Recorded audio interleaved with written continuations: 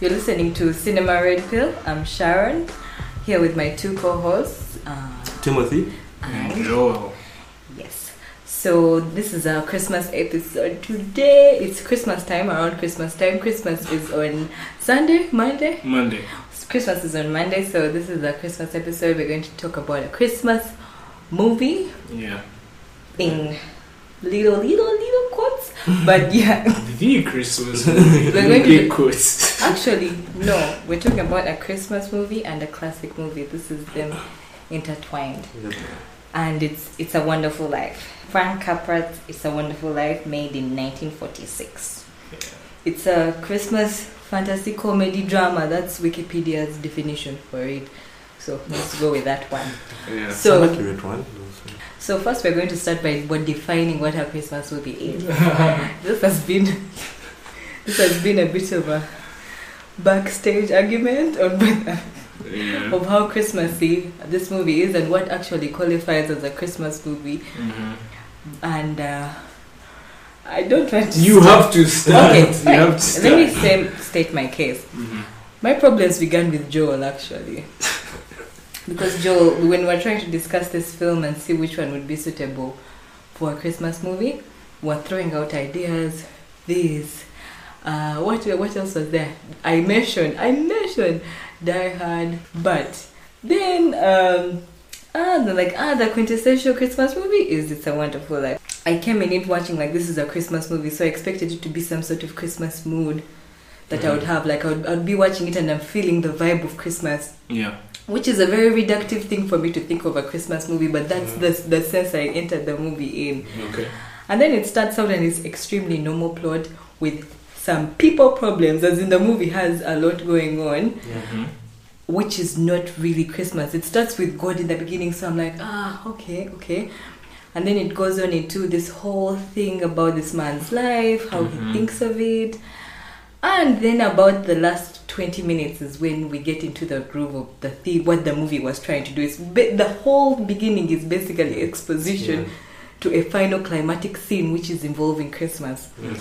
And I felt like, okay, so this movie is a Christmas movie because of that last scene only, which was making me feel like this puts it exactly in the same boat as Die Hard, in that I don't mind people calling Die Hard a Christmas movie, but you criticize them. So I'm like, how can you criticize them yet this movie is the same thing? If you put this movie on any day that's not Christmas, it would still work, which is the same thing with Die Hard. It's a whole other thing.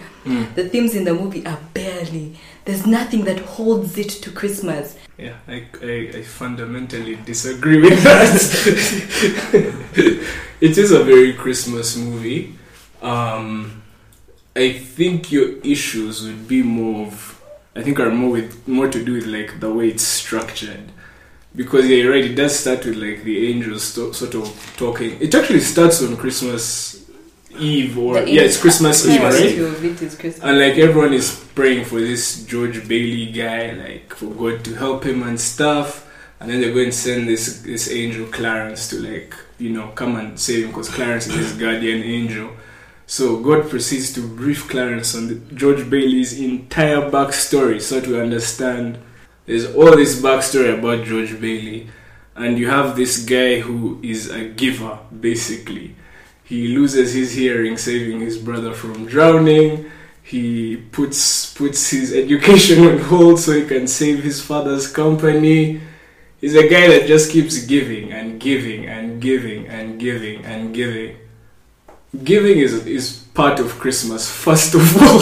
It's part of the spirit of Christmas. But now it gets to a point where this guy has given and given and he feels like he has missed out on his entire life. His little brother comes back.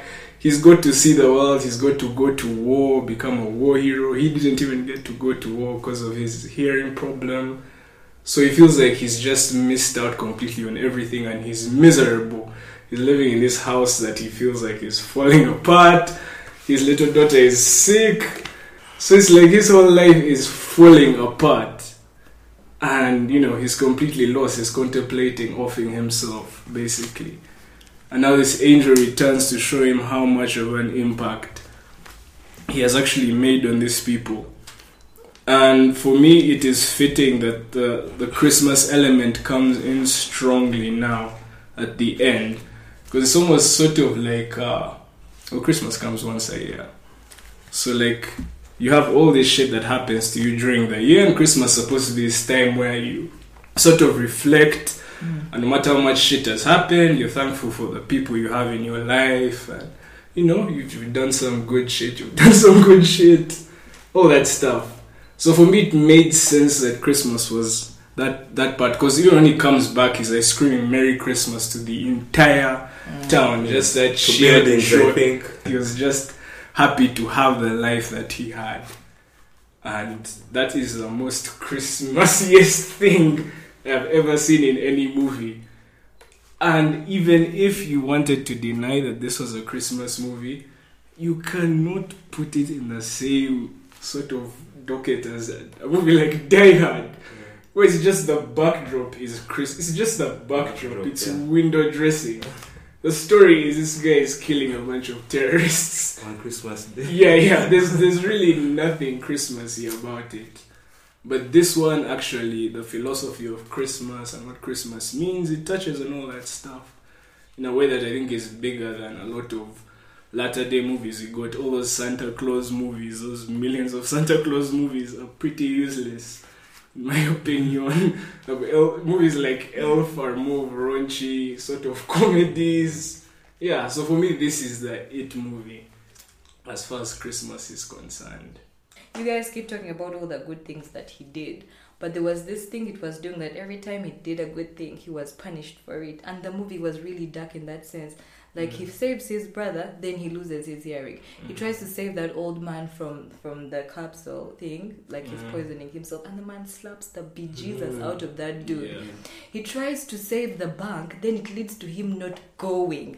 Every time he was trying to do something nice, it was leading to something bad. It was super, super fucking dark, is what I keep saying. Like, I wasn't seeing him do these things, him get punished for it and thinking, oh my god, giving is great, Christmas.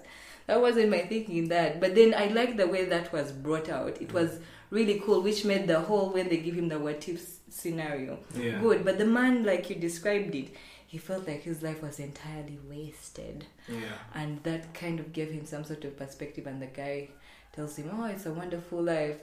And there's a point where I told you that this was like a vocation movie. I got that because of how badly he wanted to leave the town. Like, his deal from the beginning, as soon as he's a grown-up, his focus is I want to leave the town. But he never gets to, and that's really sad. And then at the end, what even made it more significant is when he was sad, he actually, because his dream was to go and build towns and design bridges. He still had like a workstation of bridges there, and then he knocks them down in real anger. You could really feel like this man must have thought that his life would have been better if he went. Which makes it like people have dreams. It's like, and then which comes to one thing I want to ask you guys. One thing I really want to ask you guys, because this movie is almost telling you that do the right thing, as if like he was always doing what was right, but what was not what he wanted to do. Yeah. And then the movie shows that it was good for him to just do what was right. Yeah. And not what he wanted to do. It's almost like don't exactly follow your dreams. No, it was. That's how I could interpret it.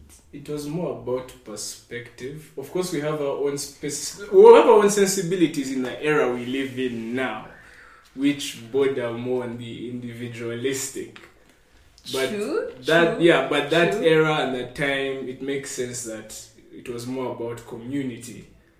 But there's a line that they keep repeating about how like a man is like super wealthy.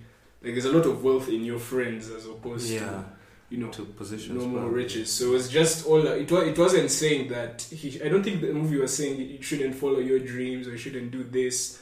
It was just that, hey, for the life that you had, you're actually doing okay. Look at all these people that you've touched, all these people that you've helped. It might not have been what you wanted, but you've still done really great things. So it was just, for me anyway, like a perspective thing. And yeah, I think he would still be bummed out that he didn't do all those other things, but he was now thankful for what he did have. He was able to calm down. So I think the issue of probably short-term gains and the long-term, you get basically like even when he came back and like there's that scene when he came back when he didn't exist and like he came and saw the old guy now. And the old guy now was like being spat on by the people in the town and everything. I know. You see, like he got his beating that time, but in the end something better came out of it because that man was able to live a normal life after he made that mistake. Then again, I want to bring up the thing of the dreams. As I said before, it's like a working man's movie because, as I said, all these guys went to World War II, Frank Capra, James Stewart, and I'm sure at that time when they came back, they were heroes. They basically ended the World War. So now I think they're just trying to draw attention to the people who actually stayed behind, and like his brother went and actually was glorious in war. He was getting medals of honor and all that. Yeah. But this guy in his own small town, if he wasn't there, it would have been, what was it called? What was the name? Bedford Falls. It would have become Potter Town. Pottersville. Yeah, you get so. That was basically his contribution to the effort, maybe during the war, because other people were going and fighting abroad, he was fighting the battle at home. So I felt they tried to bring that out, like for the working class man. Probably that's why I'm sure it's revered, because I don't think it's an elitist film in any way. It's very much down to earth. Which is something I want to talk about is Mr. Potter, the villain himself, who I found he's not a villain. Let's call him the antagonist. Who is not good because he's very one note. Oh my god, he has no layers whatsoever. Like zero humanity. Zero. Like what got that point where he like hooked this guy's car to 8 grand. I was like, man, you can't stoop any lower. That gets me every time. It's like that is way too low. That's ridiculously low. Yeah. But so we all agree that he was not great. Yes. He was. For the movie, he was a person that was easy to hate. I was okay with that because I hated him throughout. No, because I think he contrasted James Stewart's character very well. Yeah, him being super the do-gooder and everything and sacrifice, and this guy is the greedy guy. So they kind of contrasted. Yeah, and I think their conflict worked well because you could actually see where. You could actually saw both of their personalities and they were basically in each other's way. So I think probably for a Christmas film, because I'm sure they weren't going for a very high. But I'm sure they weren't going for like this film itself. Probably for the character himself, I think is the person who is fleshed out the most. James Stewart. Yeah. He's the only one. I don't think he's the one who matters. Basically, the whole backstory is they can't now go into his backstory. Then probably going to Mr. Potter's. Not that he needs a backstory, but usually when the thing that makes a bad guy good is his reasons are also valid. His reasons for why he's antagonizing him make some sense. But this guy was just doing it out of spite. It did make sense because he just wanted more money all the fucking time. That wasn't just it. Because he was like basically he owned the town. He wanted, and this guy was the only one who stood up to him because he's the one that shouts him down before he even joins the company. Shouts him down in front of all the board members, and that's why these guys want him to stay and become the boss. So he's the only thorn in this guy's side. This guy would like have cornered the entire market. Everyone was living in his slum, which makes him him turning it into Pottersville is a very too bad. There's no way that is a good thing, which makes me think there was nothing redeemable. There's no reason you'd even side with him for him to turn the place into him himself. Yeah, I don't think it was supposed that's to why be I think redeemable. But there's another thing why I also find this film a bit weird because by the time it's like an American classic, it feels like probably this guy represents very much capitalism and this guy is so much of a socialist, which is very weird for an American film because they usually promote that this capitalist stuff. Yeah, so it's something that, I don't know, it's a weird American film in that sense. Well, in that sense, I don't think they do it in that sense necessarily because this guy is making sort of, and I don't even know how he keeps that business afloat because like he's always giving out loans. Exactly. And I don't know the rate at which they're coming back. But he's still working. Or if they're coming back at all. Yeah, the thing is he's still working within that capitalist system. He's just not playing by the rules in terms of I need to make profits.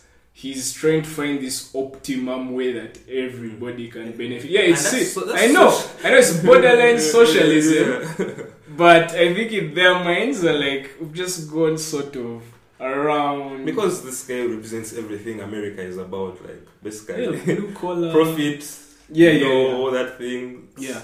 So it was something that also. But again, On second viewing, capitalism has also that lie that the little guy can make it, or Make it that to the top, capitalism yes. is actually fair. Yeah. That's also a thing they're playing to, I think, within this. So for me, it never really strays to that point of capitalism is evil. But yeah, it's I actually interesting. stayed the second time when I watched it. I was like, Yeah. these guys are too. Yeah. Posing Yeah. sides. Yeah. Can I we want to hear talk about- I want to hear about Mary. What you think? I'll of leave Yeah. me. So, can we first talk about...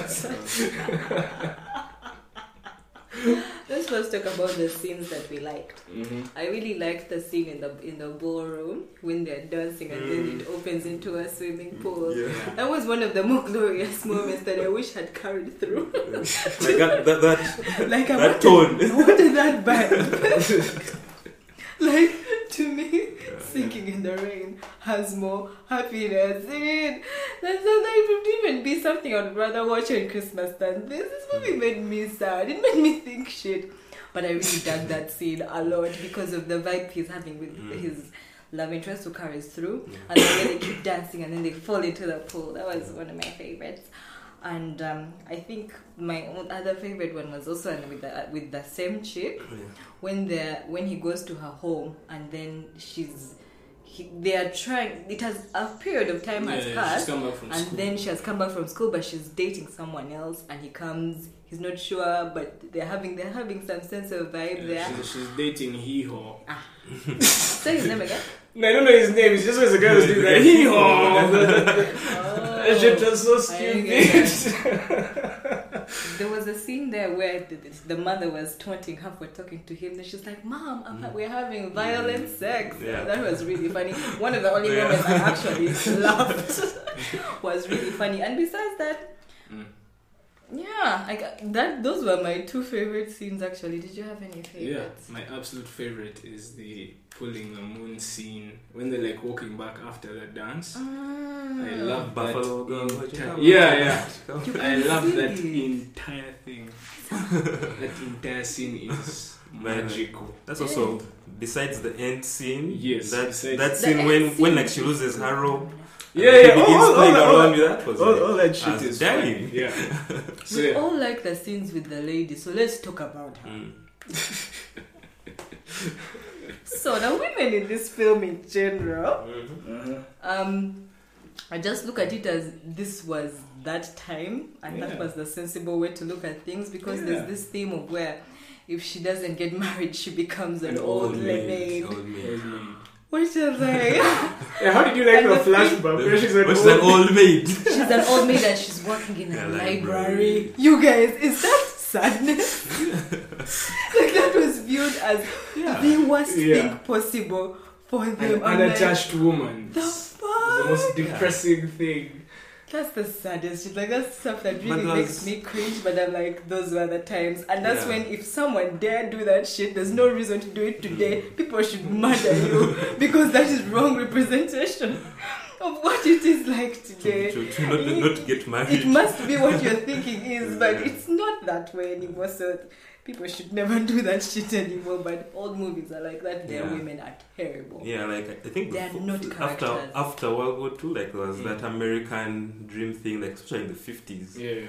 I think even like Mad Men, that kind of era they were representing, no, that's it exactly was the kind of just thing they were about going to for. change, The perfect yeah. American family, Yeah. working husband, the wife who stays at home, takes care of the kids. Yes. Yeah. So it was, I think, a social thing at the time. Yeah, it was. Yeah. The woman is That's very dated. homely. It's dated. even. Yeah, it's dated right now, It's obviously. very, very dated. Like, you can even see her whole shtick is to get that house and remodel it. That's the ultimate homely woman. Yeah. The representation of the pure, nice woman. She's painting the house Like herself. to have. Though, I mean, though in this particular case, I mean, they established that dream way before. When they even on, That was because she wasn't even talking about it in terms of, I want to live with my husband there. And she's just like, I've always been in love with this house. I want to live there, and everyone's like, that's a shitty old house. But she wants to live in that house. There was also that scene I'd forgotten. The one when they were going for their honeymoon. and then like they had to stop, and then she brought the money for the. She brought the money for the honeymoon, and they gave it out to people. Shit was heartbreaking, man. It was nice. Like it's nice. It's 1940s melodrama. Yeah, that's why. It kind of. I very like them emotionally making her as if the savior. Then they had their honeymoon. Yeah, because he was never like, no, let's take the money and do this. she's Like not she came of her concerned. conversation and At first, I thought you were saying it's a bad scene. It's just heartbreaking. I'm so confused. What did you guys think of the one black woman in this movie? Oh, the mammy. Yeah. The old maid. I was kind of stunned, like, for that time, how they were talking to her normally. Exactly. That's another which thing. Which really shocked me. They made it even like, even the white women could be old maids. And they were so interacting with her in a normal way. Yeah, they had like a lot of cheeky banter, by the way. Yeah. The two of them. So I was shocked. Yeah. Joel, you feel like... She was comic relief in a way. Yeah. Yeah, no, still, I still always sort of cringe at that image of the black nursemaid in the white home. Yeah. So even when it's dressed up, like even especially when it's dressed up to that level of normalcy of like, oh no, see, she's like our friend and it's part of the family, it's all good. That sort of even makes it weird. It makes it even weirder for me, like they're purposefully trying to normalize it as this is okay, relax. Yeah. But if I put those feelings aside, just to look at it on that surface value of she's part of the family, it works. Okay. But we've not talked about that final scene enough. I know. Yes. That's insane. Because that what if scenario was pretty insane. Yeah. It was scary. It was really, really scary. And it actually takes a long time to accept. Yeah. Then it's really beautiful how he was being mean to his kids and then he comes back and hugging them and kissing him. My best thing is how he had the petals in his pocket. Yes. And he's like, oh my god, I don't have Zuzu's. Oh, that's a good way to make it right. Zuzu's petals, like you don't have the petals. Speaking of, that angel was normal as fuck. Yeah. Oh, Clarence, yeah. It was interesting and to see. And he got his wings. Yeah. He used to speak in such a frank way, like a junior level sort of bank manager or some shit. Like. Did you like it? The guy who was in the room with them, like whenever this guy would say something, this guy would just freak. Oh yeah, until he fell off the chair. He was like, man. Because the guy had like some 16th century clothing on or something. Yeah. He was talking about Mark Twain. Is it Mark Twain? The guy who wrote Tom Sawyer? Yeah. Like his latest book. This guy's like, who's this guy from? Did you like how the angels seemed so normal? Like they were telling him not to drink alcohol. Yeah. That was very It was cute super stuff. cute. Yeah. But that scene is nice. It can bring... You guys cried, both of you, right? I almost might. Joe, you cried after the every boss year. baby. What do you mean after the boss baby? The boss baby. I don't trust you. No, that's just a specific boss baby scene. Just a specific one with is it? Yeah, no. When they become like brothers, like it comes back to be the family. That shit is touching, man. That's some touching shit. I also teared up, man.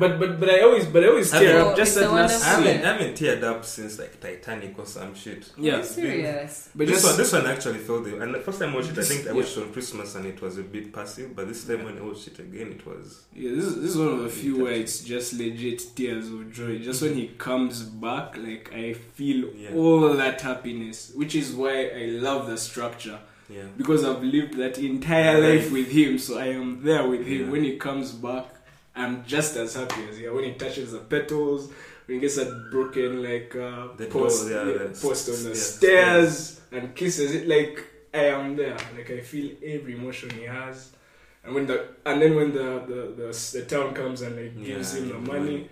I'm finished. Just too much. Sing a song. They sing a song. It's so heavy. So much shit. They keep telling him how he's the richest man in town because he has friends. Oh, that's actually. And even the guy who audits even gives him money. The guys who are going to take him. Yeah, that's so nice. And then Mr. Potter just disappears. Yeah. Like he just goes. It would be weird if the supporter also came in and gave them. Man, you've changed that. That would have been a way right? Could take you out of that scene fast. But I almost thought like his Butler guy who was pushing him around. Yeah. I almost thought that guy was going to snake him and like take the dime back, because I think that was like once he took that money, that's the only time the butler was reacting shit like, what the fuck, man? Like, are we seriously doing this right now? So that guy is pretty much like a Scrooge. Like if they had not done the movie on Mr. Potter, it would have been a Scrooge. Yeah. No, even George Bailey himself is a reverse Ebenezer Scrooge. Yeah. And Christmas Carol is also a depressing as fuck story, but it's a Christmas classic. Which I think is why I like this movie as well. Christmas, the Which one Christmas time. Carol? The Zemeckis thing? Huh? There's that Zemeckis. Isn't No, that man, the one with I Jim don't know Carrey? the movie ones, man. I just know the books. I didn't like the Jim Carrey one. No. Yeah, it's just bad choices. Just the technical choices were weird. But if it was just live action, it would have been fine. But yeah, Christmas Carol is a great story. So, Merry Christmas, people. Yeah. Anyone who's listening, Happy holidays. happy holidays. That's the politically Happy, correct yeah. term, right? Oh. Happy Hanukkah. Oh. Happy holidays, everyone. Watch this movie with your family. Give presents, money for people who have problems. Yeah. Especially us. Especially us. All it is envelopes Us, of money. Money. Okay, that's stupid.